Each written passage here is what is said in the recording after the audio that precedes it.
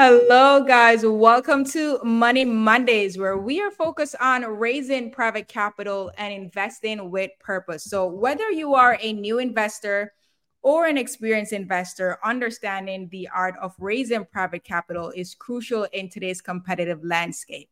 Join us as we navigate the complex realm of attracting investors, securing funding, and building meaningful relationships that fuel your business growth.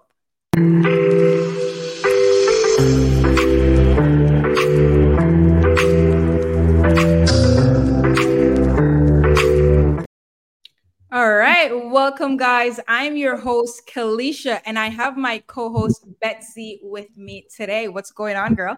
Hi. Today's gonna be fun. Today is episode 22. Can you believe we've done 22 of these? It's a lot, and it's just Money Mondays. So imagine all the other episodes that we've done. We've definitely done a lot since what, April? Yeah. April. That's like when you take action and you just dive in. And I think what I like, we didn't worry about having fancy equipment and all that stuff. We literally figure things out as we move along. And we get that question asked a lot, like, do you guys have a fancy camera or fancy? No, we figure things out as we go along and keep improving because it's all about taking action. But today, guys, we are talking about using private money for transactional lending with our guest, Alexis Morgan. But before we even dive in, Betsy, do you want to hit them with a disclaimer? I don't want to hit y'all, but the following information is for educational purposes only. Please do your own due diligence. We do not provide financial, legal, or professional advice. Even our guest here is talking from their experience, you guys.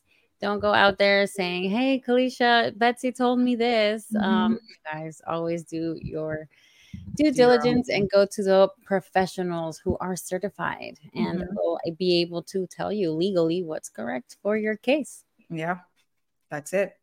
Don't forget, you guys, we say it, we show it on the screen. So we are not liable for anything, okay? Neither is our guest. So let's welcome Alexis Morgan. Man, I'm like, what is your title? And she's like, man, I don't know. I'm an entrepreneur. You know what? My title is Do Business With Me. So let's welcome Alexis Morgan to Money Mondays. Welcome. What's going on? Man, I love it. Yes, thank you for being here with us on Money Mondays. Absolutely. I'm excited. I'm super stoked. And of course, like, my title is Do Business With Me. I can figure out how to do business with anybody. So I'm excited. Man, I love it. Wait, but you and Betsy, you guys are both in Georgia. Yes. Really? Betsy, you're in Georgia? Yeah, we've met a few times really? In person. Do you come to Atlanta often or like? Not really. The meetups with Eddie are 2 hours away from me. So I try to go. But yeah, I've seen you a couple times. Yeah, we got to connect. Man, we're both raising money. We're both out here doing deals. We got to connect. Exactly. And you guys are both in Georgia. Like, come on. Yeah. No, I love it there. No, I don't love it there. Yeah, but no, like Betsy tried to convince me to move there, and I'm like, no. Yeah. I like Florida, to be honest. You know, I'm here out of my career, so. Man, I love Florida. The weather's just different. Yes, you have the sunshine, but it hits different, But we'll stay with Florida. Florida. But I love that mindset that you said, right? I can figure out what you said was I can figure out how to do business with you. And that's like a real mindset of a true entrepreneur that like you can figure out, we can make money together. We just got to talk and see how we can make that happen. Exactly. Yep. I truly believe, I heard this quote and it just stuck with me ever since. The more hands I shake, the more money I make. It's just that simple. Yeah. So. Yeah. And that's so great because we're going to be talking about networking here in a little bit. So that's awesome. I love it. So Alexis, I mean, a lot of persons, we know you because we're all in the same mastermind sub 2. For persons who are not in sub 2 at all, tell us, who is Alexis Morgan? How did you get into the world of real estate investing? And now especially using private money for your business? Yeah, great. So obviously, my name's Alexis Morgan. I'm 19-year-old entrepreneur, my favorite title. And so I got into real estate, I wasn't some special case. I literally saw it online. I'm sure every single person has had the opportunity. They heard an ad, they saw a YouTube video. I saw it online and I said, okay, this looks interesting. There's obviously money here. And so I delved deeper into what exactly it's about. I've always been a big advocate of like mentorship and the people. I actually just got off of another podcast where I was talking about how important it is to surround yourself with people who also know the lingo, who are doing deals. So I got started largely by putting myself in an environment where it was impossible for me to fail. And since then, it's been a lot of fun. I've done, over 40, 50 wholesale deals. And now I'm lending partners with Pace and Abraham.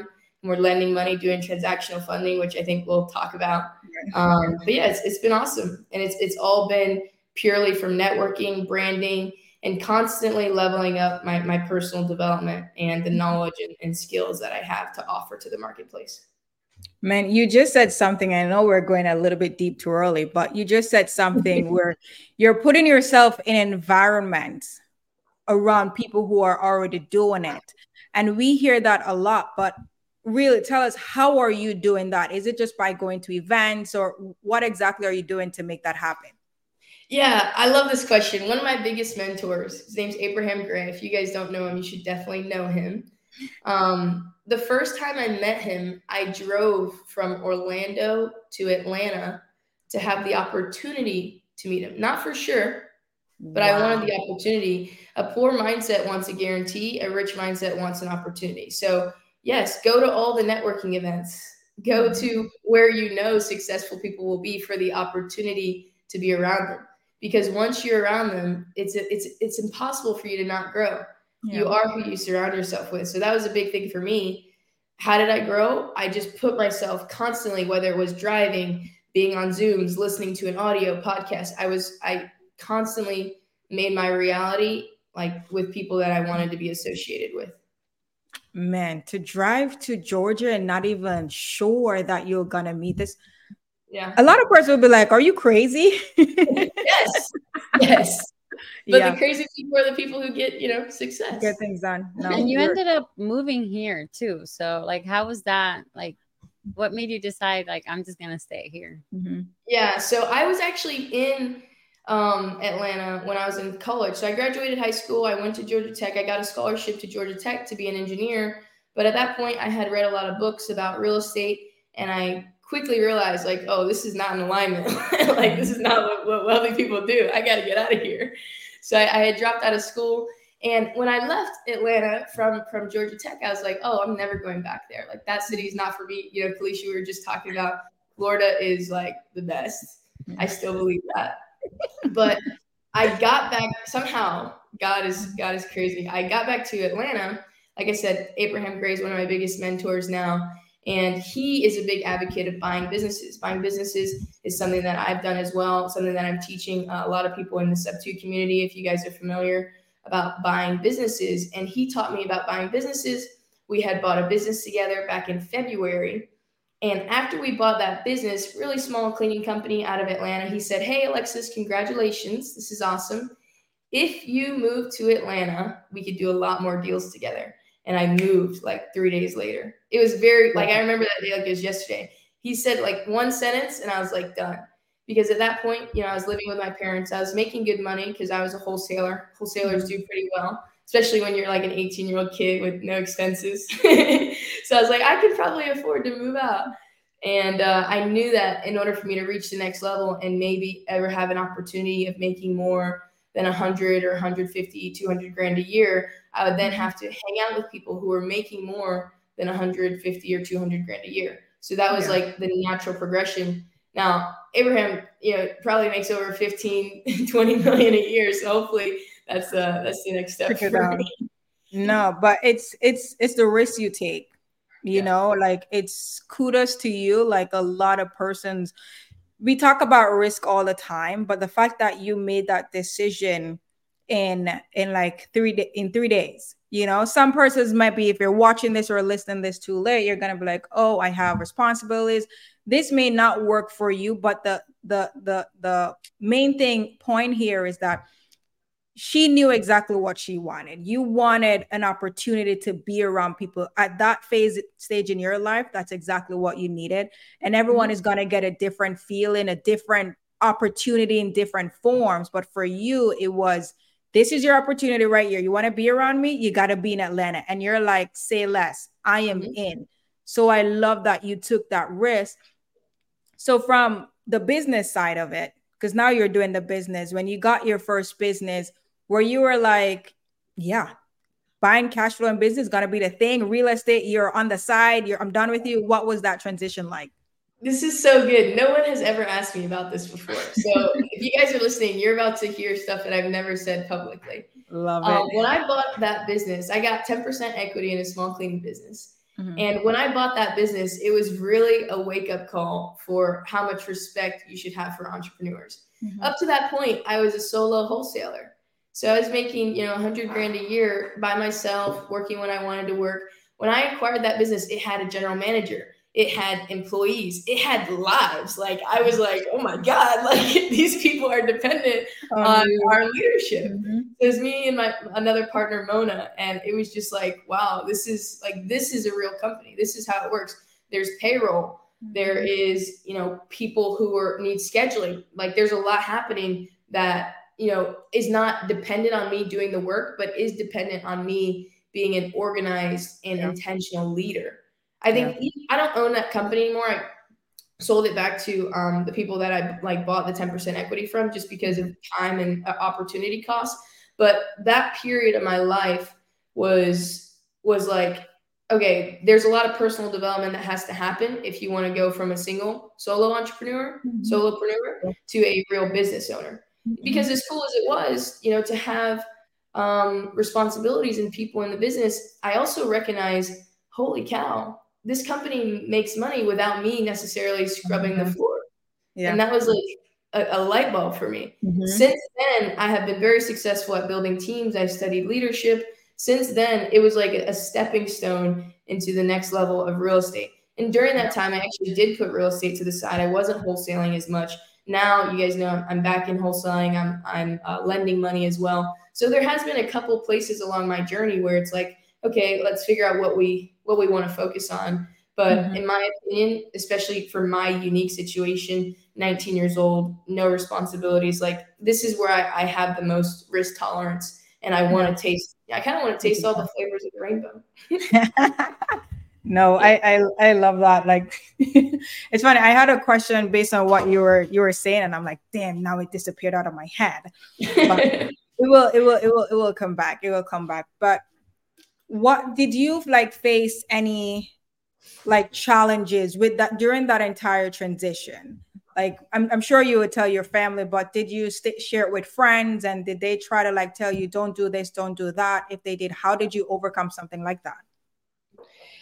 Yeah, I think the biggest thing for that specific time period where I moved to Atlanta, it was just really lonely. Like, a lot of people don't talk about how lonely it is sometimes being an entrepreneur. Because I did move away from my family, and I moved away because they weren't making the money that I wanted to make. They didn't have the mindset that I wanted to have. And so I did a lot of things like going to the gym, trying to make friends, of course.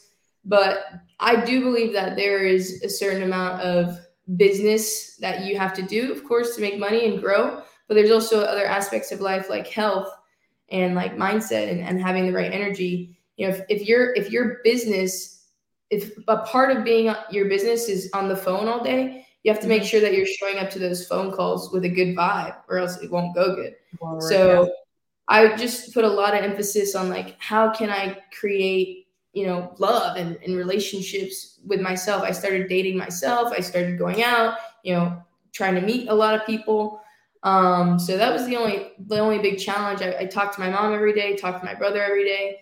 And that's something that honestly, I'm still working on to this day. I don't have any family here in Atlanta. And unfortunately, sometimes that's the sacrifice that you have to make in order to get where you want to go. Yeah, man. I think we should do a follow-up because I like how you mentioned the loneliness. A lot of people really don't talk about that. Mm-hmm. But that's a whole different conversation. But tell us, like, how did you get into, yes, we know that your mentor Abraham, but like what was the reasoning behind, okay, Alexis, you need to start doing transactional lending? Or did you raise private capital before that and then you're like, no, I don't like this, I want to do the transactional portion of it? Like, tell us about that Yeah, transition. and also, how did you choose transactional lending? Because there's so many types of lending that you could do. Why Yes. transactional lending? Yes. So I'll start with the first question. How did I get into transactional lending? So this is a great question, and like, you guys are asking great questions that I never talked about before. But I got into transactional lending by accident. Now I love it because this is like the returns on like transactional lending is amazing. The safety of the money is like the most secure thing that I've ever seen. Money never leaves escrow. The security, we can lend in any state because the security is our relationship with the title company. Yeah. Whether it be EMD, double close, or sort of weird creative loan, money needs to be in escrow in order for the borrower to receive a loan, whatever it may be. Our security is our relationship. And that's what we're good at. We're good at communication. We're good at creating those relationships. And the returns on transactional lending they're phenomenal. But I got into it on accident. When I moved here to Atlanta, I'm always asking questions. I'm just very curious. I think one of the best skill sets and character traits to have as an entrepreneur is curiosity. I was always asking questions to Abraham. How do you make the most money? What's the easiest money you make? What's the hardest money you make? What does the return look like on everything you do? And one of the things that he mentioned was transactional lending. And based on everything that I just told you guys, the return, the security, the easy, like the smoothness of the transaction, I was like, why aren't you doing more of that? Why aren't you doing more of that? And so my antennas went up and I was like, how can I get into this? I started marketing, and then, things started coming my way. And I was like, hey, you said you were doing this before. Would you be interested in this? Would you be interested in this? Then we actually started leading calls for, a community of people, Gator community. Some of you guys might be familiar. We started leading these calls, and I mean, people they throw their money at, people just throw their money at me. And I'm like, guys, I don't need more money. I need more deals. You need more deals? to probably like at least 100 people. Here's my 600K. Here's my 300K. What can you do with it? I'm like, guys, I'm sorry. Like, the only like downside, this is the only downside that I can think of, is the business model. We're always so liquid. These are 24-hour transactions, 30-day transactions, 60-day maximum transactions. So we, like, genuinely, when I say we don't need more money, we need more deals, it's true. Yeah, it's true. Man, like, they always say like money isn't the issue. Like, recently I've just been hearing that over and over. Money isn't the issue. Go find a deal. Go find a deal and the money will come. And with this perspective, like lending this money out, I think, having access to capital is a really powerful thing, especially if you can couple that skill set or that resource with a skill set like leadership or communication, because then you can put a group of people to work, and then you can turn around and also put money to work, and you're the middleman that's like reaping a lot of the benefits. But like, without that skill set, having 100 grand, having 200 grand, having 500 grand, $1 million, it's like all the money is green, but not all the deals are good. So you also, as a capital raiser, have to develop the ability to analyze and underwrite deals. You have to develop the ability to put people to work. You have to develop the ability to put your knowledge in someone else's mind as well. And so that's a skill set that I've developed, and I'm continuing to develop every day. Am I getting good at trading? How do I hire? Like, how am I hiring someone who could do this better than me? How am I hiring someone who could duplicate me? And so you do that over and over and over again, and then your business grows. But, the first step is like being this transactional. Hey, let me get the money. Let me also have the ability to look at deals, and then you pair the two. And it's like, you guys know, it's like the best thing ever. It's like things just start happening. I think I have this thing on my wall that I got from one of my coach, and it says, short game, long game. The short game is getting you in the game, and the long game is getting you to the top. You put both together, money and deals come to you. Yep. And I was like, that's a whole connection. But let's go back a little bit. You mentioned that there was a time in your life when you're like, I need to learn about leadership, and you were just focused on that personal development. This is very off topic, but everything that you did that time was preparing you for what you are doing now. Absolutely. Because now you're able to hire, you're able to communicate certain things, help other persons, and that is helping your business to scale. Like everything, like listening to your story, I'm like, oh my God, that was all working out. But yeah. A lot of people like these podcasts, I really feel like it does a good job when I talk, for an hour or 30 minutes, it does a good job of showing how I got to where I'm at. A lot of people don't know how much studying and how much like intricate nights of like details, reanalyzing how did that conversation go. I did a lot of analyzation on how my leadership skills developed. And I do feel like it's going to be very hard for someone to raise money without leadership and communication skills. I was at a meetup last weekend talking about raising private money and presenting to private money lenders. And one of my main things was like, hey guys, can everyone very quickly promise me, please, in the room that they will never ask for private money by saying, hey, I need 50K. Can you do it? Like, it's just like, guys, come on. Yes. Oh my goodness. I ain't reading that. Like, genuinely, it's like the communication is so poor. It's one of the most essential skills. Someone worked so hard for that 50K. Someone spent. People who have 50K in their savings or an X amount of dollars in their IRA, they will look at that money and think of it in terms of time. This money took me X amount of hours to accumulate. This money took me X amount of years to accumulate. So when they give you that, they're giving you a piece of their life, which is the most important thing that we all have. As investors, we fortunately don't look at money that way because we're really good at making it. But you have to understand the mindset of someone who is willing to give you money, and that's how they will look at their money. So you have to strategically have conversations in order to make the transaction successful for the both of you. And I feel like that's a big thing that a lot of people miss when raising private money. They're missing the skill sets and the characteristics of someone who can be really successful at it. Man, that's so true. We because Betsy and I, we did a full episode on that last week in terms of how to talk to private money lenders, because the same thing that you said was, it's not cool to be like, hey, I need $20,000 now for 6 months. Okay. Really? What am I supposed to do with that? Really? And especially if you've never had a conversation with someone before. So we touched on like how to approach that conversation, especially if you need the money right away, because things happen. You would have a lender, they back out and you need the money right away, but there's still a different approach to that conversation. We're doing all this transactional lending. I'm assuming that you're the one underwriting all your deals. Yes, absolutely. Right now, we actually just brought on a TC. So my partners in this business, originally it was just like some wrestling, like, hey, I want to, use your money for this deal. I'll use your money for this deal. Now I've officially partnered. This is a cool thing about making these relationships. Now I have like genuinely unlimited access to money. But your question, I'm sorry. No, you're good. You're the one doing all the underwriting. How are you managing? Yes, exactly. So I was saying that I'm doing all the underwriting, but we just hired a TC. We just hired someone to come on and finish out the job so that we can focus on creating more opportunity. But yeah, I'm underwriting all the deals. Someone will submit a deal. We have a website.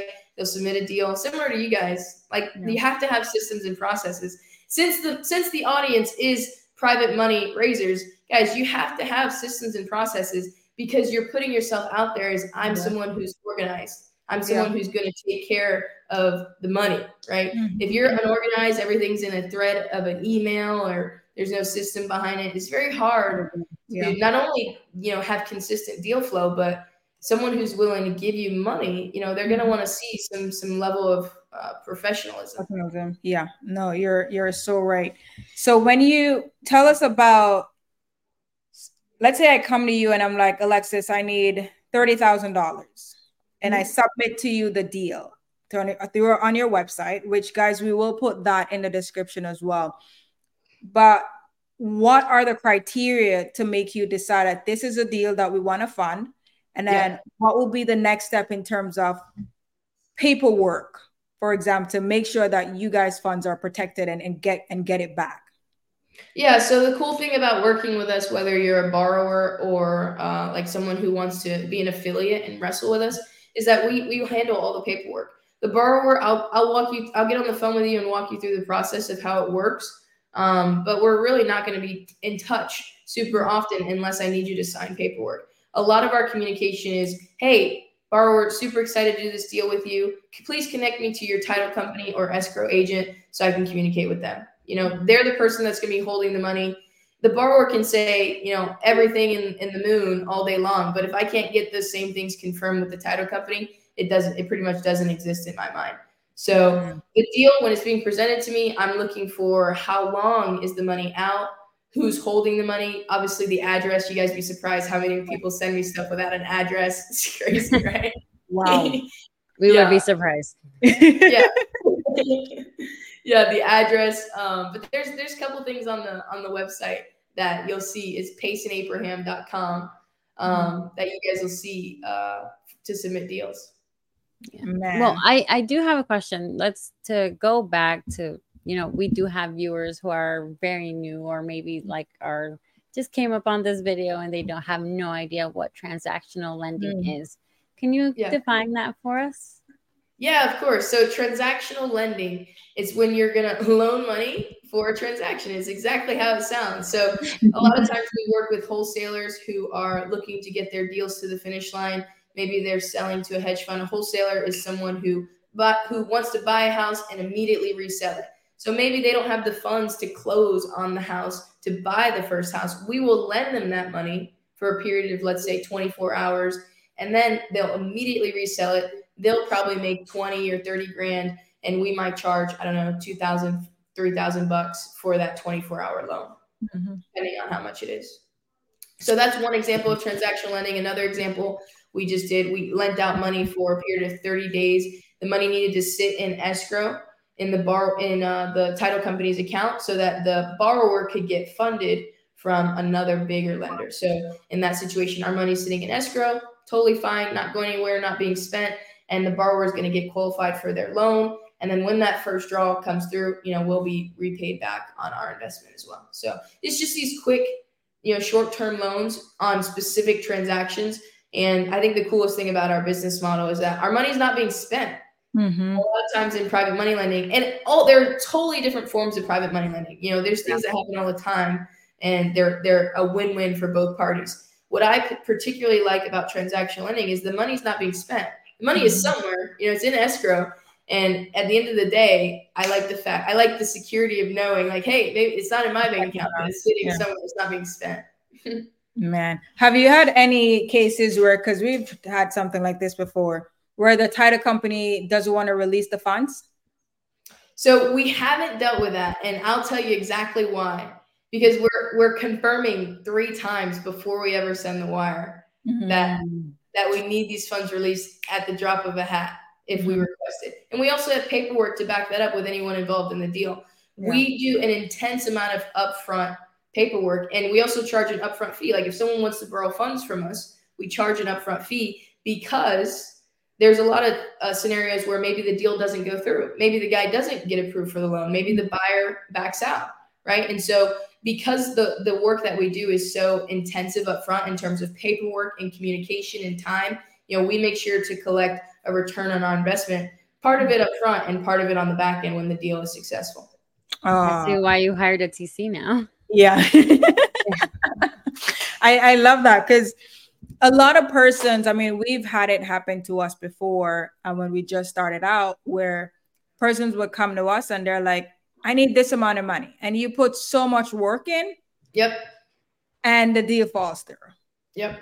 And you're like, what just happened? Or when they're asking and they don't have the contract. Or that. Yeah. So it's like, it's also a way to weed out the persons who aren't that serious too. And a lot of person will be like, no, I don't want to pay an upfront fee, but that goes to show you don't value my time and what I bring to the table. Yep. if you're not will, if you want me to put in all that work from the get-go, and if the deal falls through, you're like, on to the next one. But I love that you guys you're charging that upfront fee as well. Oh, we have a question. So Doax is asking, how do you determine how much to charge upfront? Yeah, that's a great question. So we do that by reverse engineering what we want our annualized returns to be.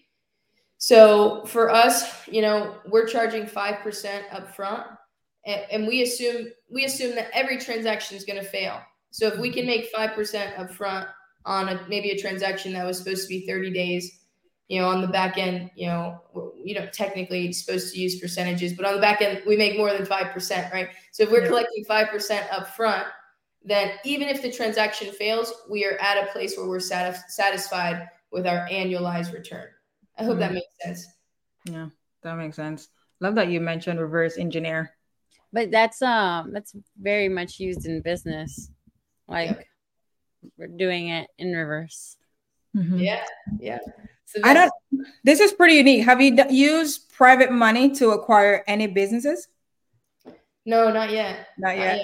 My goal with business, I feel like where I'm at with businesses is where I was at with real estate like a year ago. Like I've done it a few times and I know a lot about it, but I have a lot of execution to get under my belt. I have a lot of experience to accumulate. And so I've actually joined up with Pace and his team, just funneling them leads, looking at, I get on the conversation with their CFO like once a week, just learning. I think I would never get a job. I'm not built to work for anyone, but I think if I can get myself into a position where I'm adding value to someone and like extracting knowledge, that's like the best place to be. You're not having golden handcuffs, but again, you're learning stuff. Once you learn and you get knowledge and you get experience, that stuff is irrevocable. Yeah.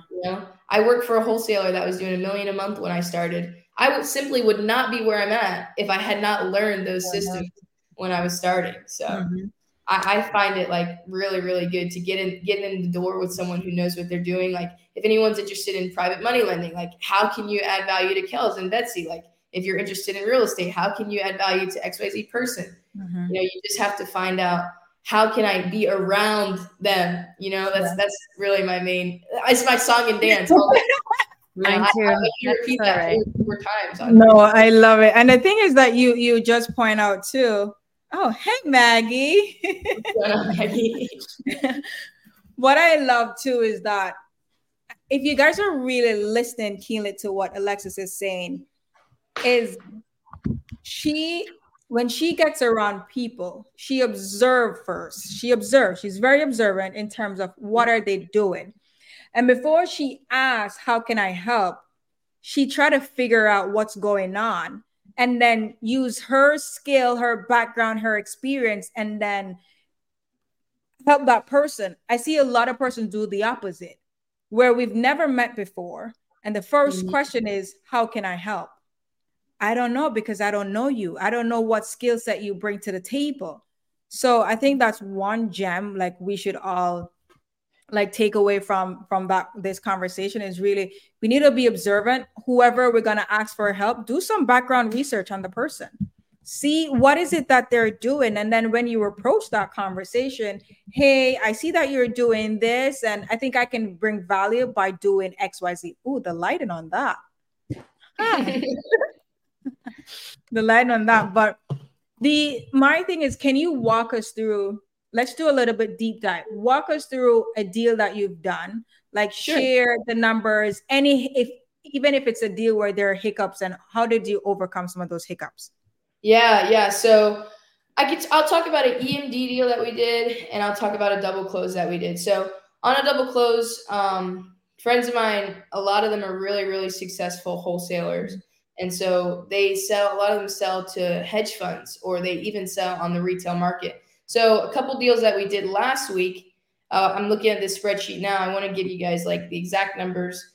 A couple deals that we did last week, one of them was $140,000. The other one was $288,000 roughly. And the other one was $77,000. And all these deals, these are my friends who, I love doing business with my friends, by the way. If you can't call the people that you make money with your friends, you're doing something wrong.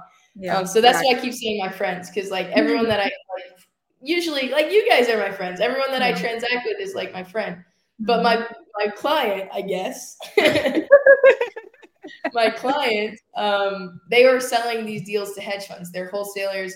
They got the deal under contract and they want to sell it to a hedge fund, but they can't assign it. This hedge fund doesn't allow assignability. So in these particular deals, all with different title companies, all different places, but in these particular deals, the first thing that I need to do, like, hey, please introduce me to your title company. I need to make sure that whoever's holding our money is on the same page as us.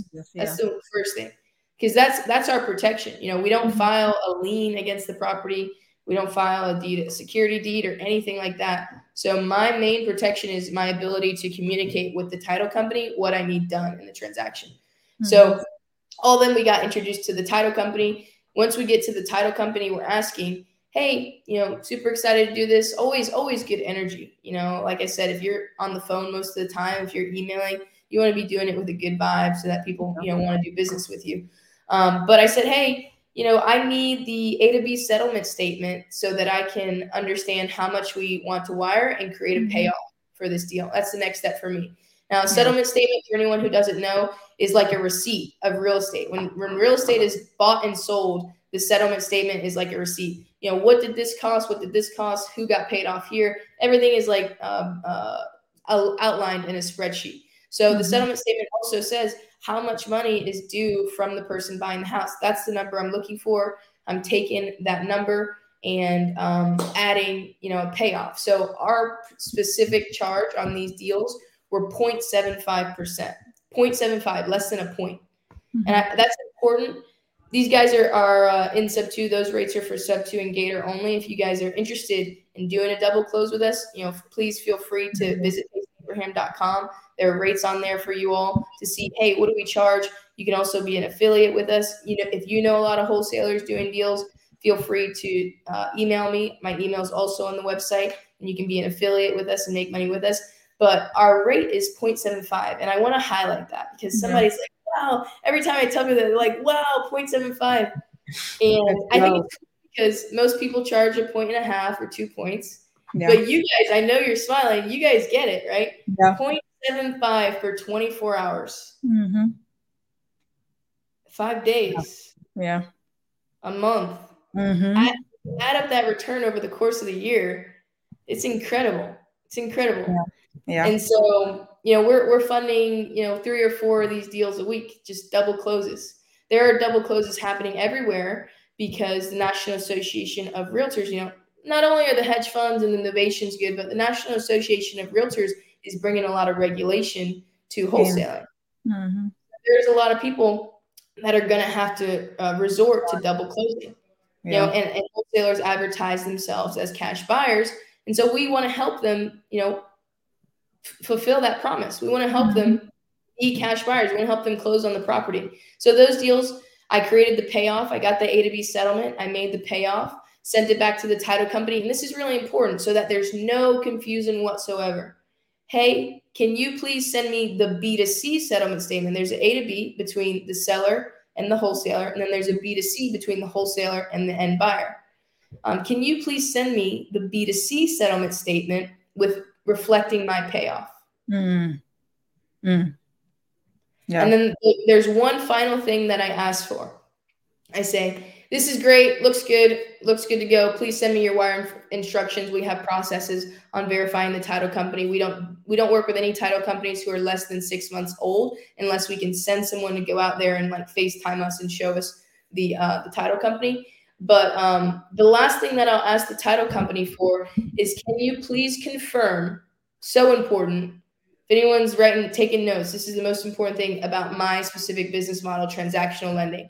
Can you please confirm, Mr. or Mrs. Escrow Agent, that our funds will not leave escrow until the B2C funds are also in escrow? That is like the most important thing that we need confirmed, because if for any reason our funds leave escrow before the buyer's funds are in, and the buyer like gets abducted by aliens, passes away, whatever it is, we are screwed. Yeah. We have to then foreclose in a state that we're not familiar with. We have to go through the process. Like, we don't file any like deed or anything like security deed or anything like that because it's such a simple transaction. We like to keep things very simple. So those few things are what I do in a double close situation.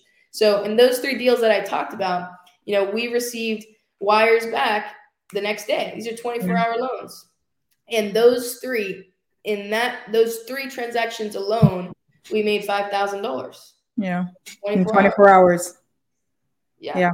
It's incredible. So that was really exciting for me, as a capital raiser whose job is to resource the capital and then find the opportunity. Yeah. My return is infinite. I have no money in the deal.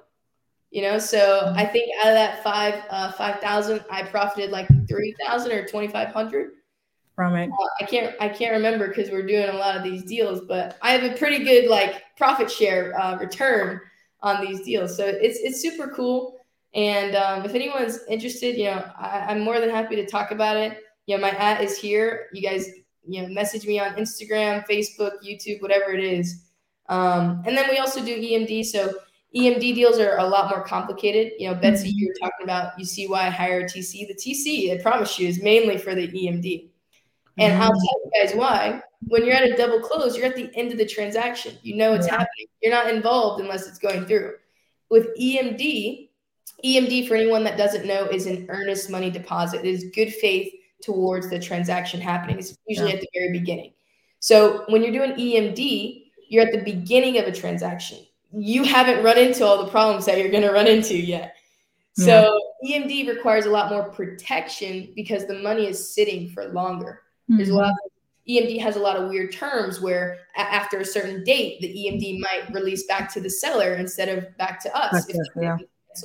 So there's a lot of paperwork and communication with the title company around what we're trying to accomplish. So in an EMD deal, again, if I'm talking to the borrower, I'm talking to the wrong person. Hey, Mr. and Mrs. Borrower, please connect me to your title company as the lender in this situation. I always have to be connected by them because I have tried before to call title companies and say, hey, this is what I'm doing. This is what I'm about. They don't give you any information. You have to be connected and introduced to the title company. So EMD is fun though, because a lot of times you can get 100% return on your money in 30 days or like 70%. It's just crazy. These are the different things.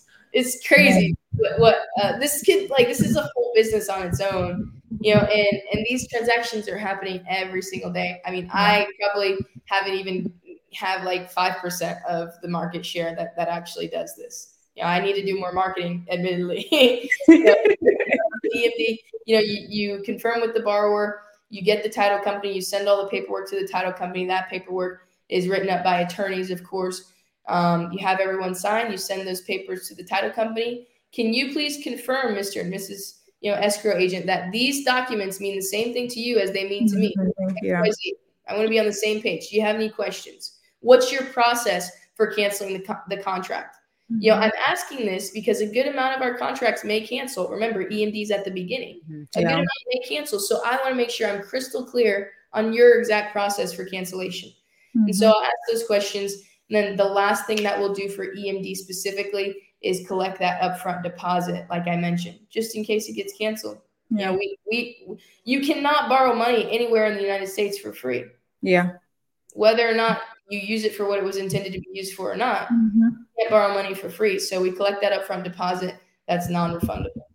Man, so I wanted to ask you a little bit about your affiliates. You say you have affiliates. They're the people who are giving you the funds to be able to do these amazing transactions.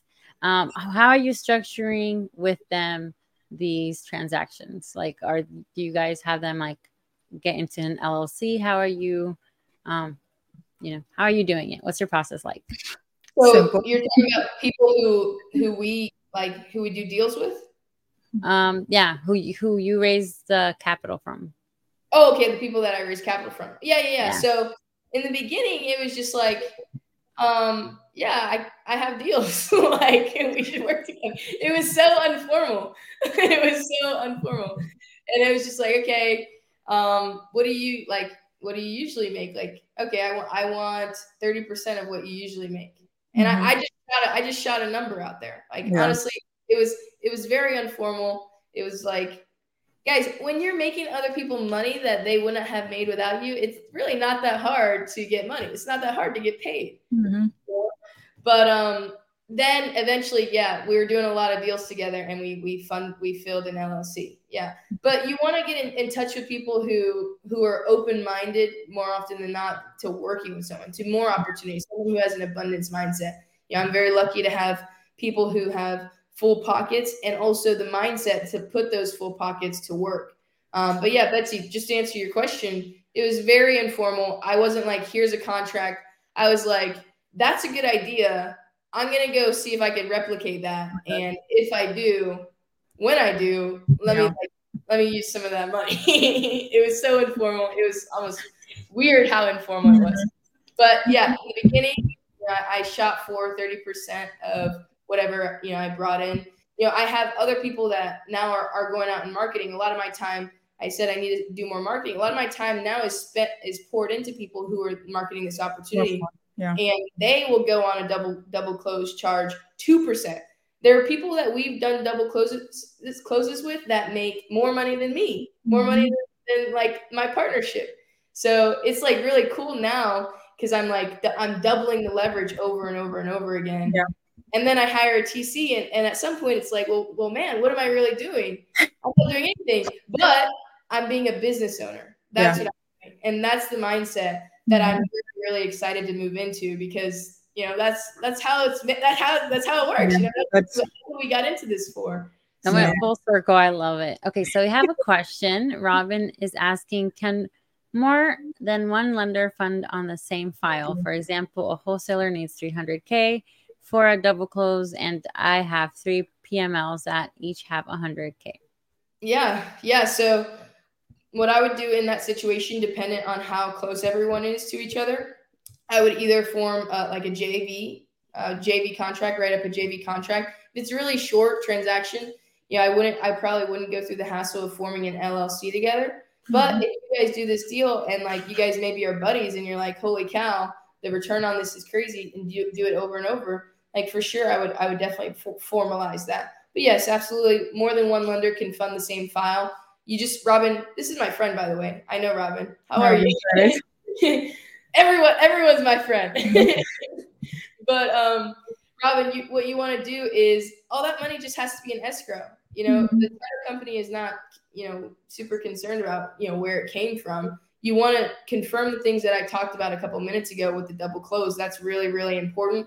But other than that, you shouldn't have any problem with that. And as long as you send them your JV agreement, you can outline exactly how you want funds dispersed so that the money's not coming to one guy and, he gets abducted by aliens or passes away and your money's stuck in his bank account. You can make sure that the funds come directly on title.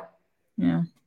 Man. That's awesome. That's a really good question. Thanks, Robin. Thanks, Robin. Another one, Dax.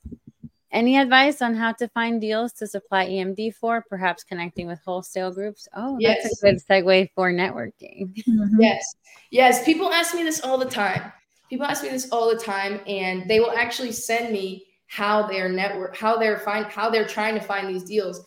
And I think the problem with a lot of people who market for EMD funding is that they're losing their human touch, right? They're not being sociable. They're not offering value.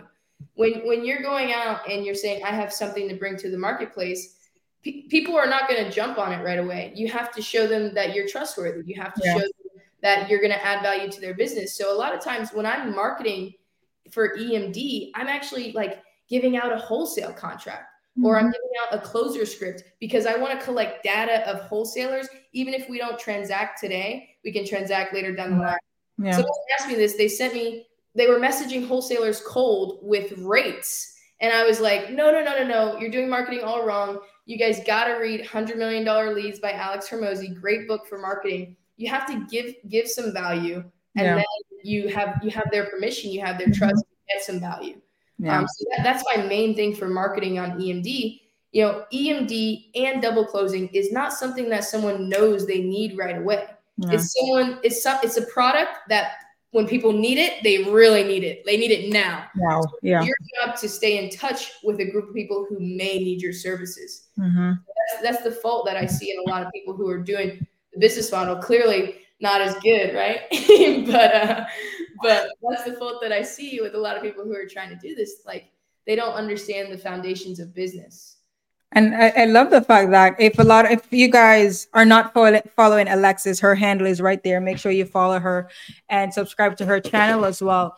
Is that you do a lot of networking, like a whole bunch, and everything. I'm here listening to you, and I'm like, everything that you're saying with wholesalers, that human connection, it goes back to being intentional when you go to those local meetups.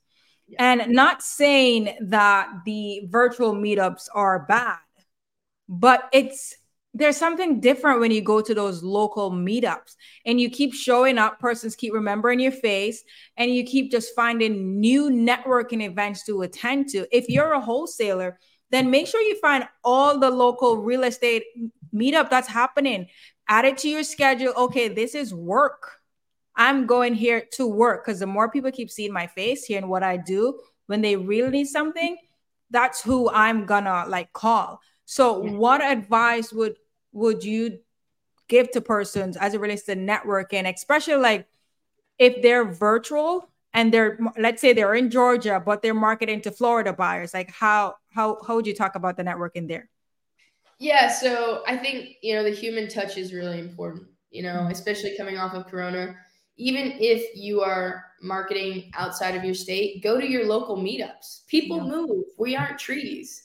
You might meet someone at your local meetup that used to be from where your market is, and like is the connection that you've been waiting for. The likelihood of that, yeah, sure, it's low, but there's a possibility. The first thing I said was like, a poor man wants a guarantee, a rich man wants an opportunity.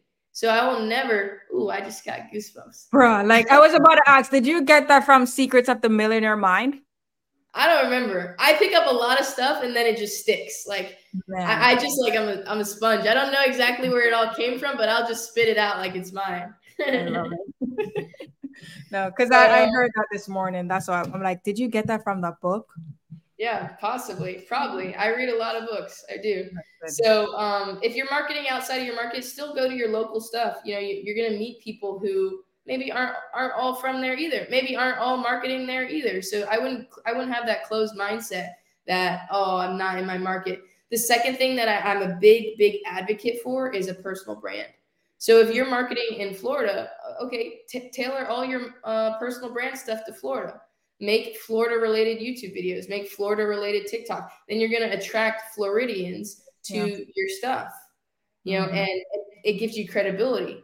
I just did a podcast with Pace specifically on branding because I feel like he is where he's at because of his brand. And people don't ask him. They all want to know about Sub 2 when really the underlying success is the brand.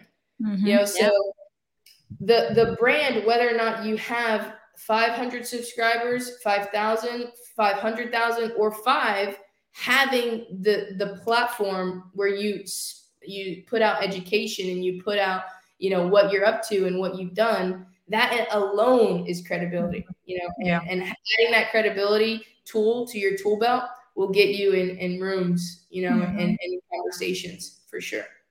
Man, like that was a good interview, by the way. I watched that. That was pretty good. That what you did. So what are some books or resources or anything that you would recommend to anyone as it relates to personal development, lending, private capital, whatever it is that has really helped you in your business that you haven't mentioned so far? Because you have. So good. Yeah, I mean, I think it is all going to come back to the people that you're hanging out with and strategically forming those relationships.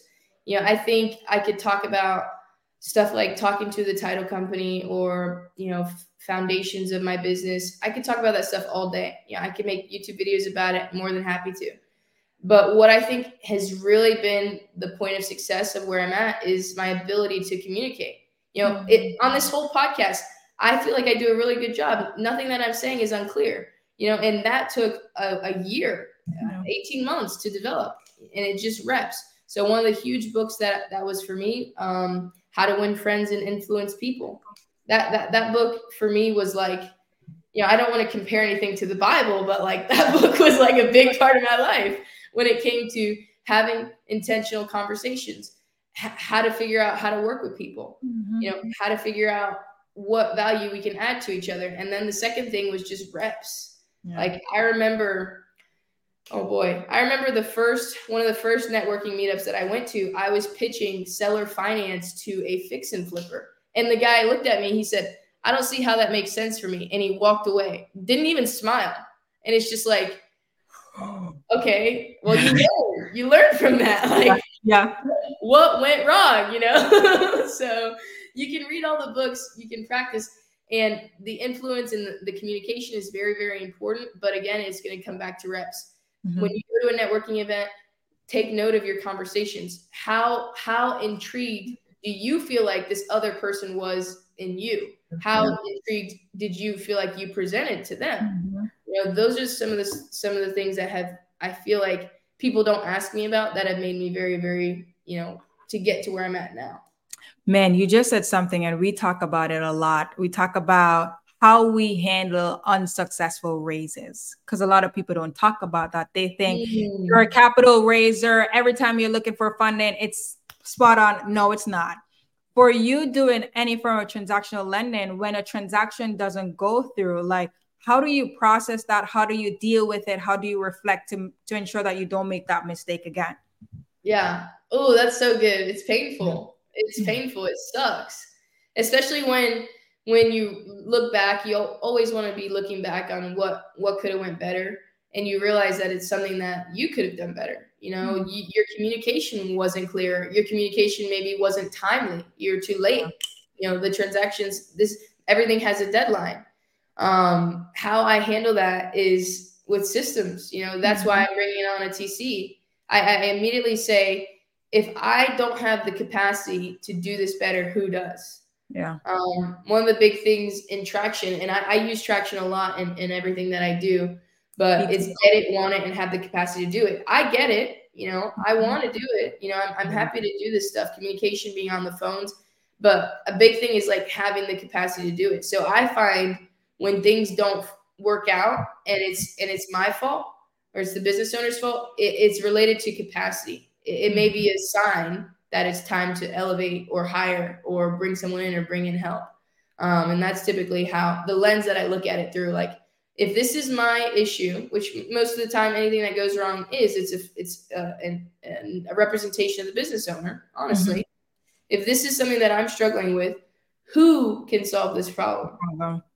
Yeah. Who, not how. Yeah. I haven't read that one yet. I got to read that one. Oh, good. Yeah. Like, it is. I've listened to it twice. Wow. Twice. Yeah, twice. Damn. It's really good. And then check out this book called Pitch Anything by Oren Klaff and flip the script. I love that. I haven't read those, but I've heard so much about them. I feel like I should. Trust me. It's their both books by Oren Klaff. Your perspective is going to change as it relates to pitching. The things that we were taught, like the standard way to pitch a deal, anything it is. But his perspective, it's mind-blowing. Yeah. Wow. I got to read those. I have those at my house. I just haven't gotten around to them yet. So you love them. It's definitely worth it. Pitch Anything and Flip the Script by Oren Klaff. But Alexis, this has been fantastic. And you've dropped so many gems. I loved how, like, guys, if you don't know, like before, we're like, Alexis, don't hold back. Go deep.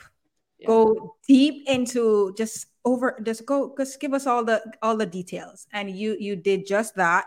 And we appreciate you for being here and just sharing how you're running your business, how you're evolving, and even just being open in terms of how you got started and the things that you went through to get to where you are today. Because a lot of persons see, oh my God, she's doing this, she's doing that. But we forget that it takes a lot to get to where you are today. Setbacks, learning curves where you had to pull back and put some love, put some effort into building your knowledge and becoming a better person, because all the things that you've done before is helping you right now. It's all working out. This is me going godly, but it was God put you through all those things 2 years ago, a year ago, Alexis, you're not ready, but you need to do this because once you learn how to do this in a year, you're going to be doing something and I need you to be ready for it. So you should be really proud of yourself and what you're doing now. But we appreciate you for being here. We appreciate you guys for listening, watching, and being so engaged in the conversation and asking questions. So we hope that this has brought you guys a lot of value. And guys, don't forget to subscribe. Please like this video. Let us know what you think. And always leave a comment. Betsy, what you I got? was gonna say that too. Yeah, thank you guys for watching, for listening. We've hit 1,000 listeners on Spotify, so it's like amazing. You guys are so great. Thank you, Alexis, for being on here with us. Thank you for sharing your knowledge. You said so many things that resonated with me, and I know that it resonated with our listeners. And I know it's one that I'm gonna go back and rewatch, re-listen to, make sure that I absorbed everything. It was just so good. You guys, please follow Alexis on Instagram. Go find her on Facebook. Go get her YouTube. I know her link for her Instagram is on the description, so you can just go there now and subscribe or follow her.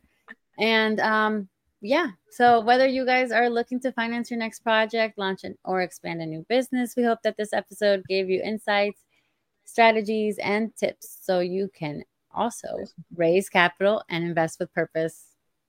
Bye, guys.